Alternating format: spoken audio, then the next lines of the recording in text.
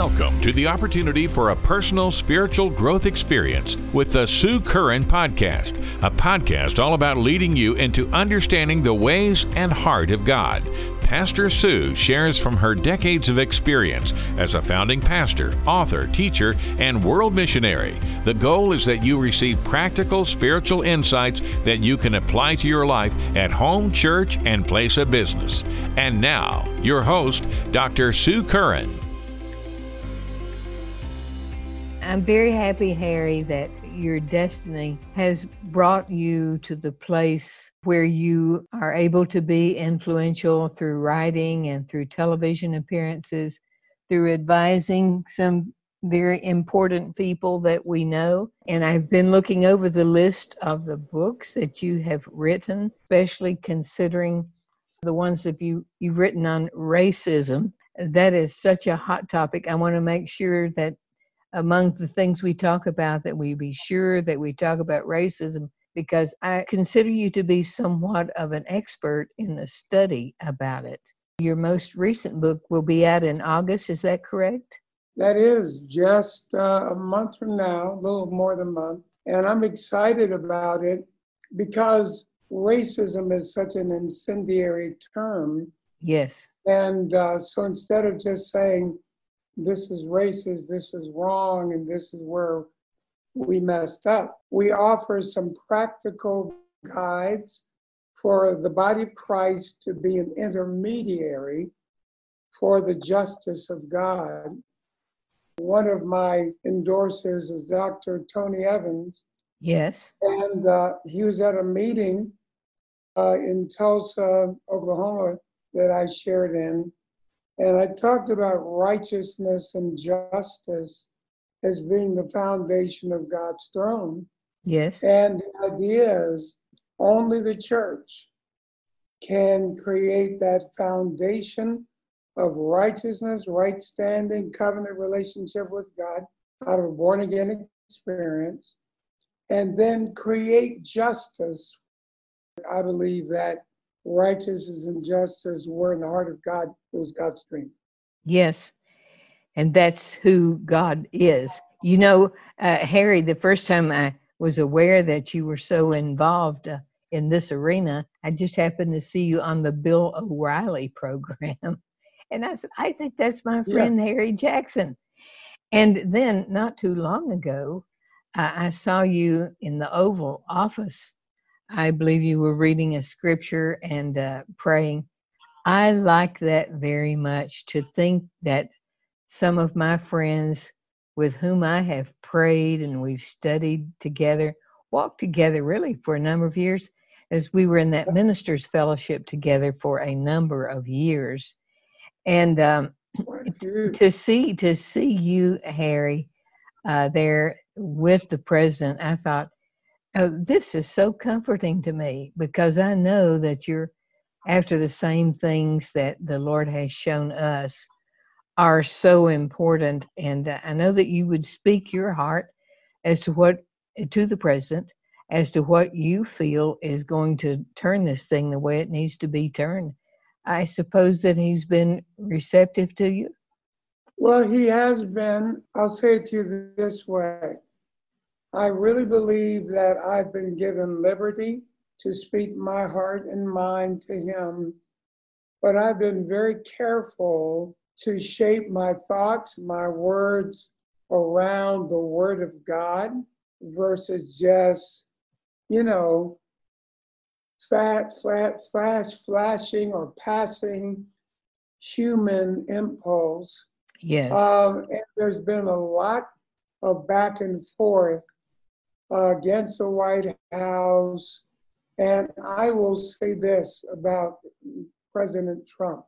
I believe that he is a man of courage who, if he sees something and he sees it as right versus wrong, he's the kind of guy who will want to fix what's fixable, not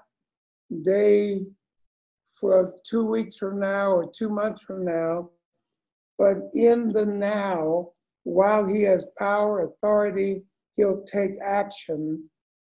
And I've seen him work out things such as criminal justice reform. Many people didn't want to work with him on this from Democratic side.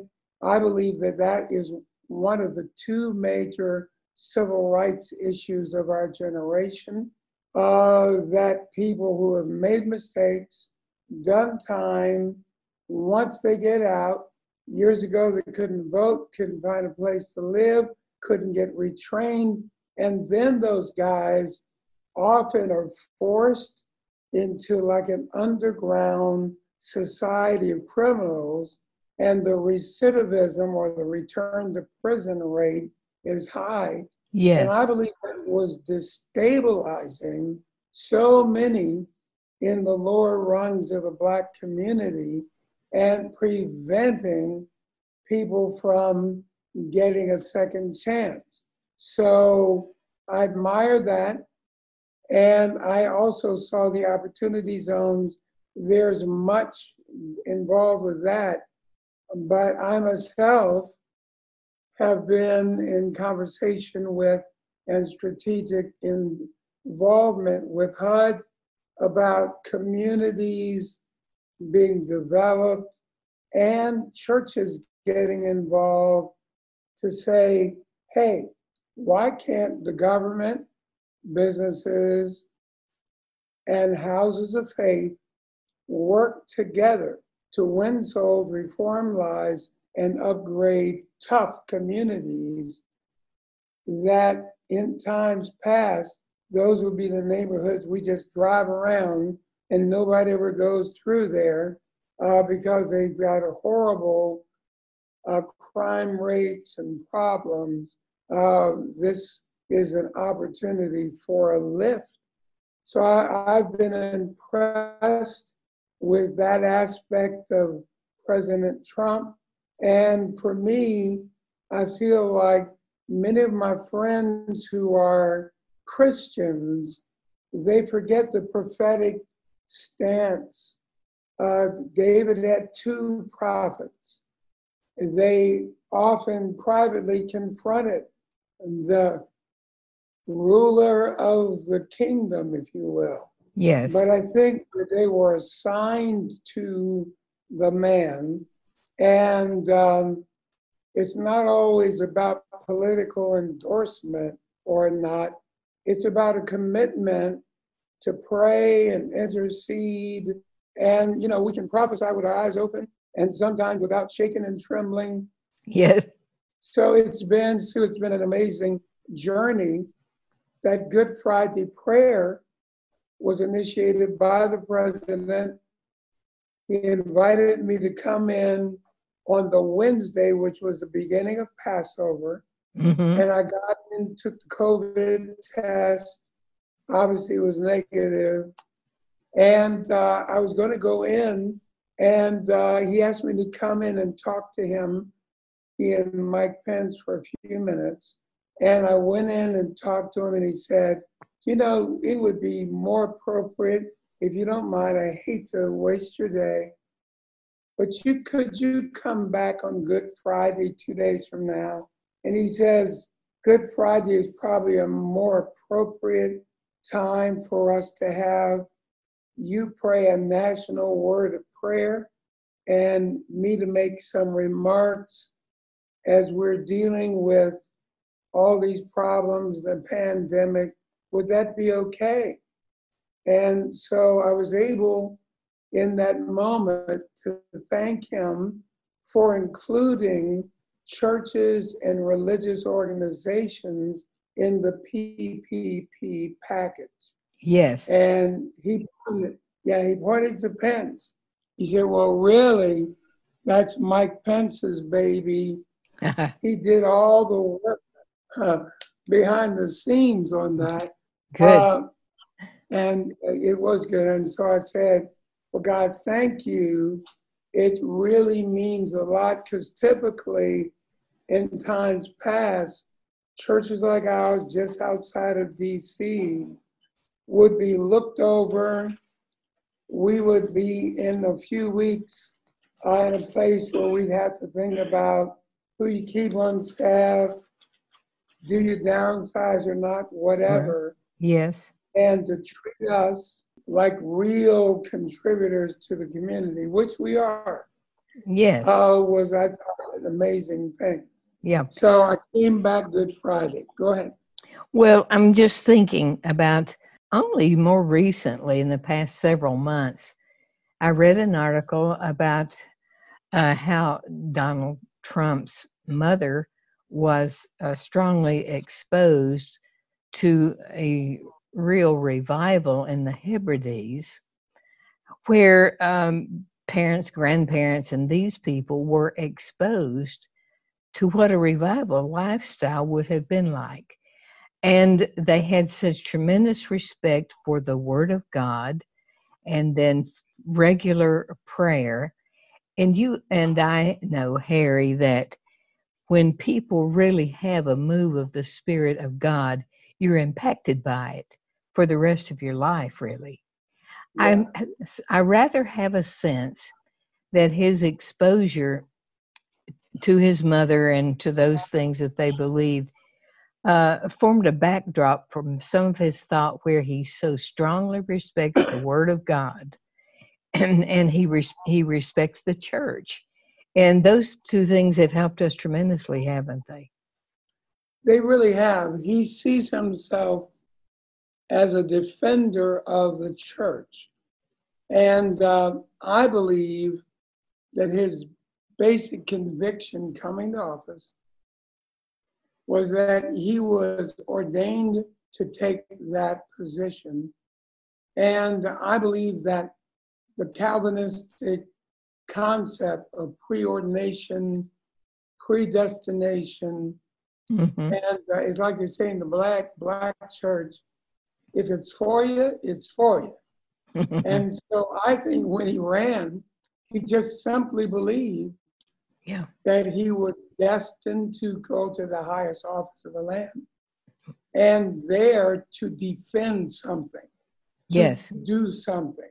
Mm-hmm. And along, I've got many stories I could tell you about how he came upon, and I've heard him tell these stories personally with small group of people, how he came upon his support of Israel. I don't know if you ever heard this story or not, but a friend of mine, who I'll remain nameless, reached out to one of his friends, and he was candidate Trump then, and they called him up and they introduced this friend of mine. I'm going to call him the Nameless Prophet.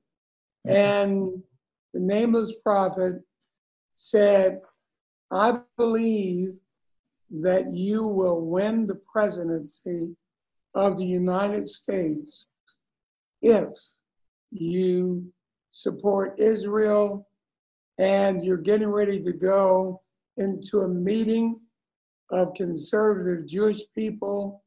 And if you will add something about being a defender of Israel, supporting them, I will believe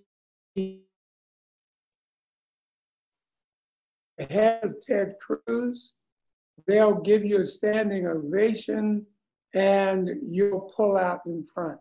And so they talked about what defending Israel looked like. He went back and forth, and what I heard him say in the Oval Office, by the way, at a time of receiving later an award, he said, in my New York background, the Hasidic Jewish community and others often were at tensions with Christian community and other folk right there in New York. He said, I never understood that evangelical Christians had such respect and high regard for the Jewish community. And so that exchange happened by the phone. The gentleman, the Nameless Prophet, wrote up a little paragraph, actually several, about Israel, about what standing with them means, including moving the embassy to Jerusalem. Believe it or not, this all came in one idea, and it was agreed upon that it was going to be faxed. So I heard President Donald Trump himself say, I listened, I was informed. He said, now, obviously, I knew all about the connection with Christians and Jews. Now, obviously, I understand the spiritual importance of Israel. Now, obviously, so he goes through what he learned and how he had journeyed. And he said, but that day I didn't know it. And they sent me a piece of paper. And I looked over it, read over it, I understood it. I was interested in this aspect of New Testament Christianity. And he said, so I put it in my briefcase. He put it in with the notes from his speech that he was about to give at a huge gathering of conservative Jewish people in Washington, D.C. So guess what happened? On the day of the speech, he is getting ready to talk. He begins to move with the pre-prepared information. He got to the highlight of the point. His own words were, he said, I pulled out those notes, I read over them again, and I simply began to declare what I had come to understand just a few days ago. And I declared that I was going to be a champion for Israel. Wow. And the response was the people stood up, they clapped, standing ovation. And then he said, wow. And he went back and studied, researched. You know, his son-in-law is Jewish. Yes. And Jared Kushner. And he's always had a respect for that branch of their family, obviously. And after the moving of the embassy, we could say, and the rest became history. Yes. But what a story. So I've seen him on too many occasions to actually articulate, be moved in his heart by something that had its origin in the Word of God and anointed for a moment to impact him. And once he recognized that this is like standing for truth. Now, I'm not trying to claim the man's perfect. I'm not telling you that. I'm not trying to make some bigger deal out of that. But I do see the amazing view of him of Isaiah 45, that he's a Cyrus-like figure. Yes. And someone who recognized, maybe through the story that you gave and that Bible that came to him as a child, Yes. realized that someday he was supposed to make a stand for the church. Yes. I believe he believes that with all his heart. Well, see, that's tremendous, and I believe that's the work of the Holy Spirit. And even though he himself, being an imperfect person, still the Holy Spirit can often communicate things to us that will then affect the will of God, because the Holy Spirit is all about getting the will of God accomplished. Now, thank you for sharing that with our audience. That's just very worthwhile. And to know that we have such a personable president in office, that he really wants to communicate with those of you that have had exposure and experiences. And he obviously respects the power of prayer and knows his need of it. And as the story you just gave us there, he's teachable. That is so absolutely valuable. So I figured that when you wrote this most recent book called A Manifesto, Christian America's contract with minorities. That is such a fascinating title, Harry. And, let me say it like this. So many people haven't known what's going on and now don't know what to do. I remember a while back, a friend of mine in the ministry lives in this area telling me that in Greenville, Tennessee, not very far from me, that her uncle had made out a will.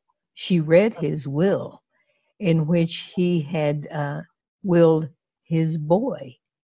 He called him, and his wench, he called the woman. And he had actually willed them as part and parcel of an inheritance that he could leave. Well, I guessed because I didn't know that. I know that people think that perhaps we Southerners do know all about this and won't admit it. I really don't know, and I didn't know. I know a lot more now than I used to. And now we need to understand as Christians how we can walk, how we can help each other, and most of all, how we can think. We need to, of course, repent for areas where we have been so ridiculously ignorant. One of the words that I received, Harry, when I first came in the ministry, and I've received it more than once, a prophetic word came to me that the Lord would give me favor with dark-skinned people. And I have ministered in so many other countries, not just Black, which there have been a lot, but also Indian and other dark-skinned people. I know that's a part of my calling. So I cherish those relationships, but I wondered if you would just tell us for a moment, as you brought this book, the Manifesto, into being, what sort of contract do you feel that we need to make so that this race thing can really come to a place of peace and where we can walk together and work together and be free from the bondages of the past? Is that too much of a question at one time?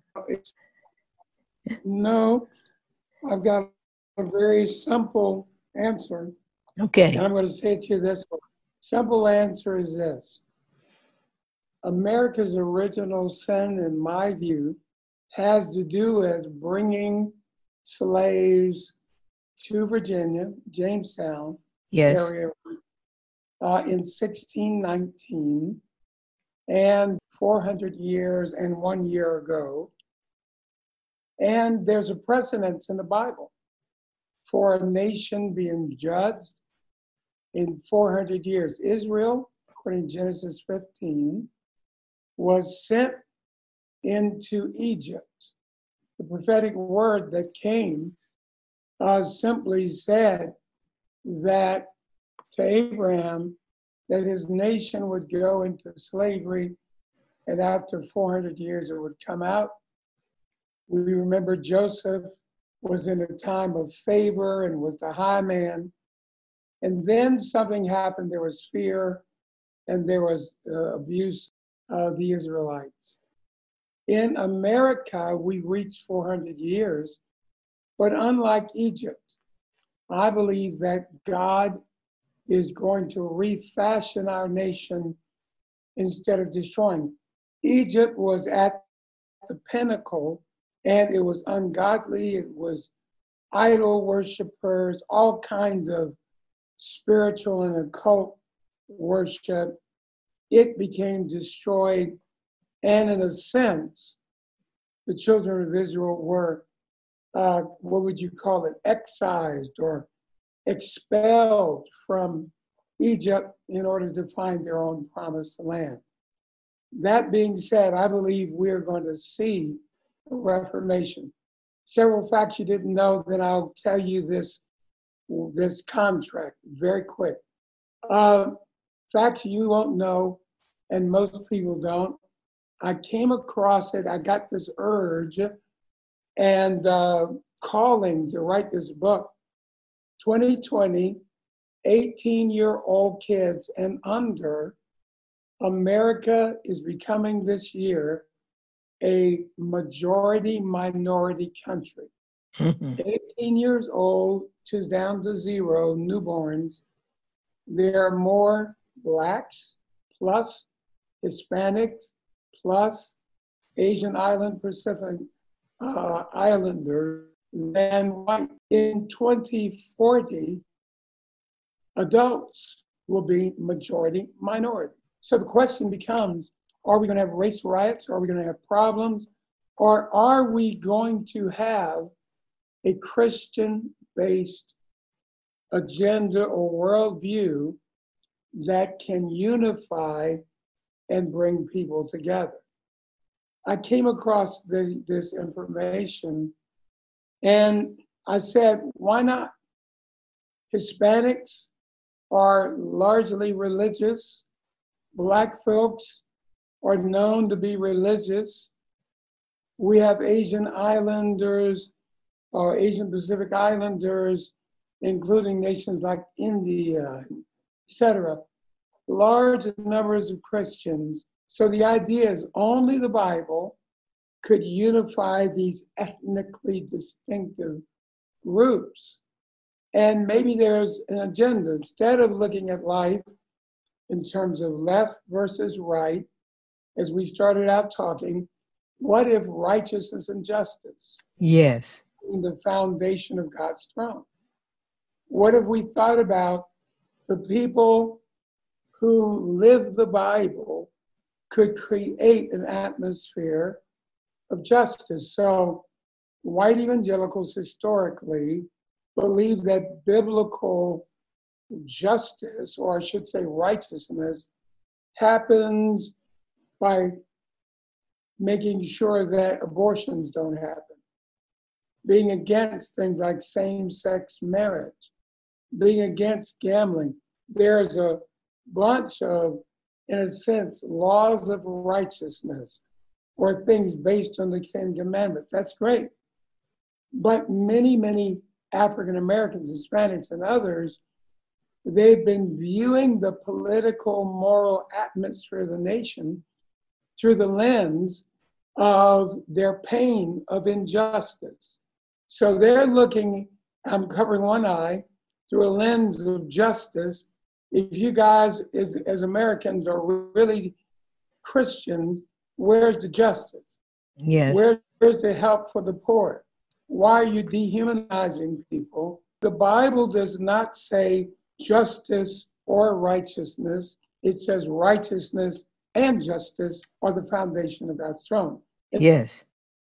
A country that has a government, Romans 13, that leads for the good of the people is a moral, upright government. Governments that take advantage of people, abuse people, are not good. So I'm only saying the only group on the planet that can create an atmosphere of the kingdom of God's agenda is the church. Yes. Jesus said in the last days that ethnic groups, nation will rise against nation. That's part of the end time.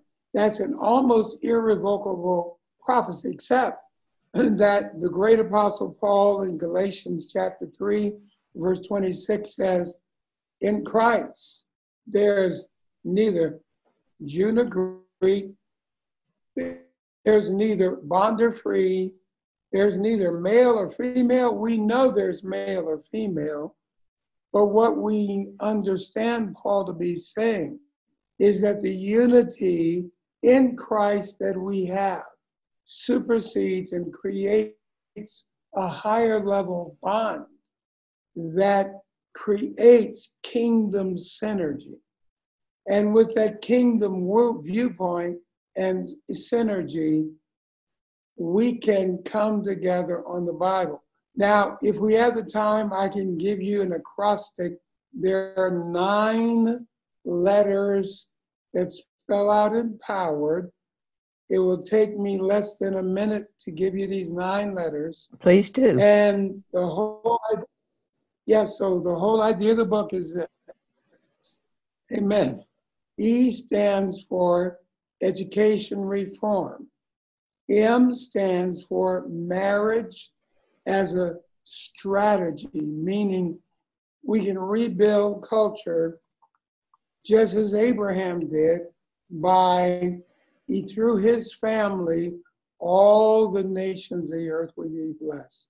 So educational reform, marriage as a strategy, P stands for public policy, such as criminal justice reform. They're key policies that will help minorities get out of the ditch, get a new life. O stands for oversight and not engage in the proper representative government. So the oversight would be minorities say, we're going to get engaged, we're going to get on the platform committees, we're going to vote. W stands for wealth creation. Did you realize that 76% of whites have enough wealth that the average amount of money passed on to the next generation because of a house is $156,000 Oh, versus $3,000-4,000. If I give someone a job, I give them a sense of a God-given purpose. yes. And if I can create jobs in a Christian organization, I can, as an entrepreneur, help people come out of welfare and problems into an amazing place. R stands for, again, the idea that I want to have righteousness and justice as a mindset. And I go through there about different ideas about how you balance that and some practical ways of dealing with that. And I tell a story of a lady who was the first Black woman released, she was the first woman, period, from the First Step Act, the criminal justice reform. She should have done 20 years without bail, got out after 15. I and about 4 other churches, 4 total churches, we got her clothes, a house, or not a house, clothes, a car, and with under $1,000 per church, we gave this freed lady a new lease on life. She got a job at Walmart. She's making a difference in her world. Wonderful. Then it really is. So we can do that just by 2-3 churches, given what is just a benevolence fund offering. The next E stands for empathy versus retaliation. We know part of the pain of any minority has to deal with having to release, forgive, etc. But I believe it goes beyond just simple forgiveness. It's having an empathy for all humankind, empathy even for others who have hurt us. And then D, the final letter, is that dignity and destiny for all human beings. That's really what we want to do. So those 9 letters say this is what it means to be empowered. And there are 10 chapters in the book. And we simply use analogy of my family when I was growing up, driving from Cincinnati, Ohio, where I was raised, down to Norfolk, Virginia every summer, and how we, the kids, my brother and I, grew up. We started driving.